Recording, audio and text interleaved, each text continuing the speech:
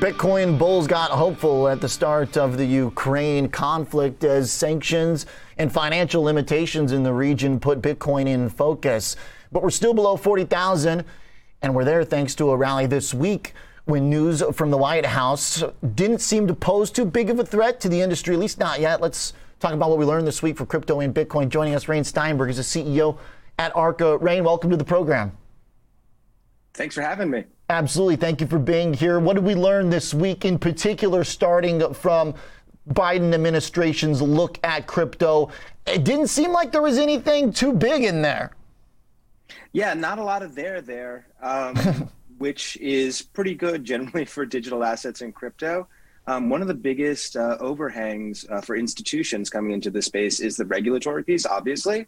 So this gave them a lot of comfort, and we're seeing that shift, from retail into more institutional players. So this was helpful for them to get involved. How do you measure that, the trade-off right now between what's happening on a smaller retail trader basis, what's happening institutionally? How do you measure that? How do we gauge that, quantify it?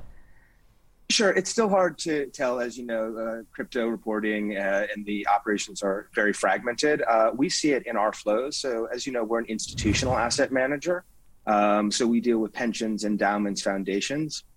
We've seen, no outflows during this period. We've had some of our biggest months of inflows, and the people that we're talking to, large institutions are just starting to get involved. So we're seeing those type of allocations pick up, not slow down, despite price action.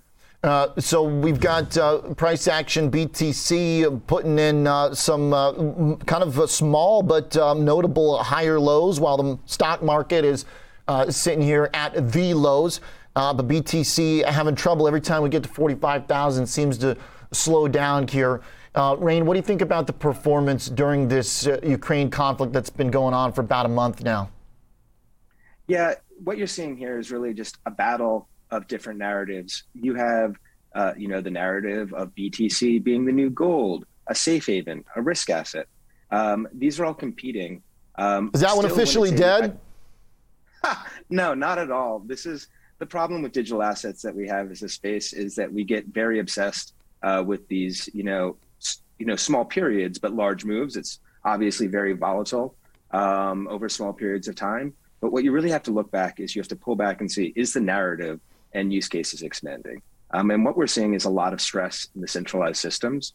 So while parts of the ecosystem trade very risky, things like a war, things that are going on with the London Metal Exchange, things like freezing Russia's currency reserves, the crumbling of SWIFT.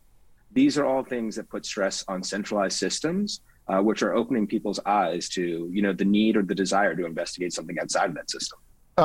Where should it kick in? Like, how do we gauge the narrative? Hey, I'm a newsman. Stories and narrative are my favorite, but I also have a responsibility to the viewers to obey the numbers at the end of the day and see what they tell us.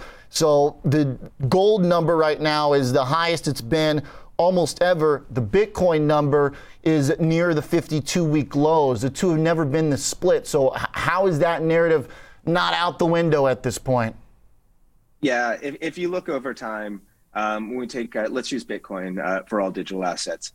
This is something that is correlated at times to oil, tech stocks, gold, other, foreign equities. So this is something that at various times people have said this narrative's dead or that narrative's dead. The one narrative that is still intact is this is really an uncorrelated asset class. And while it does correlate for periods of time with certain things, that has not lasted long.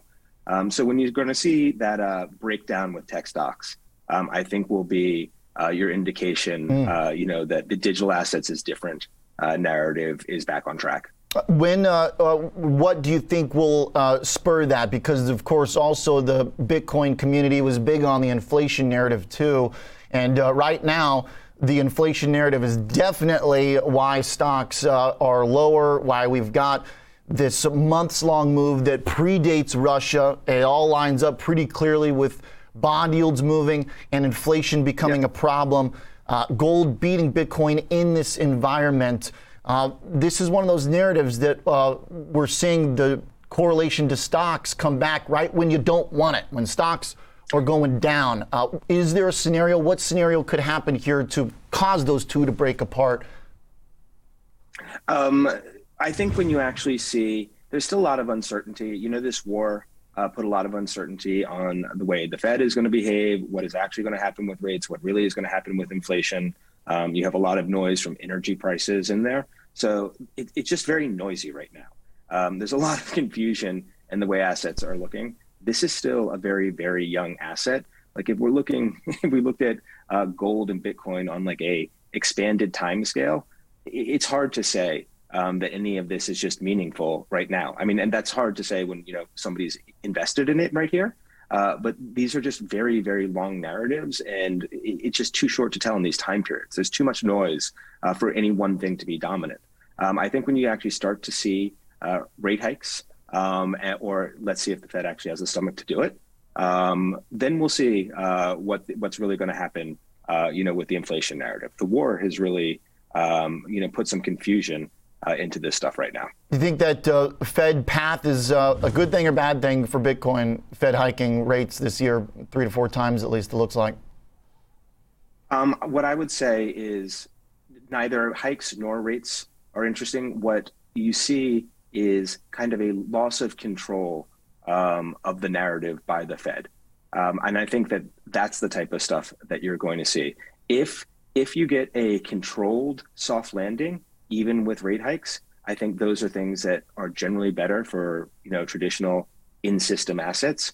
One of the theses, behind Bitcoin and all of these things is a lack of, good behavior by these central authorities and an eventual breaking of this. If that starts to eventually show up and you can't soft land this or control inflation, despite what you do there, then you're really going to see digital assets take off.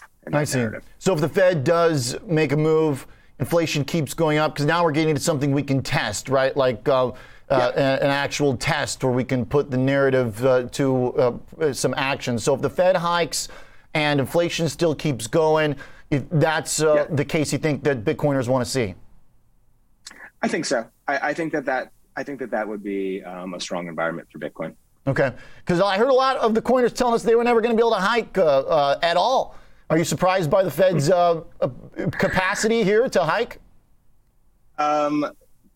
Listen, you don't believe they'll do it? If you look, I'm not sure. I think they're definitely going to talk about doing it. You're going to do a lot of jawboning before you do it. If there is a absolute disaster of an economy, it's going to be hard to hike into it, right? So we will see. The other thing I know is if you spend enough time in our space, there's a lot of people saying a lot of things. In digital assets, you can hear many people saying many different things. So I stay out of our crypto Twitter and kind of look for the longer narratives because you can go crazy in there. Okay, all right. Thanks, Rain. Interesting conversation. Appreciate you joining us.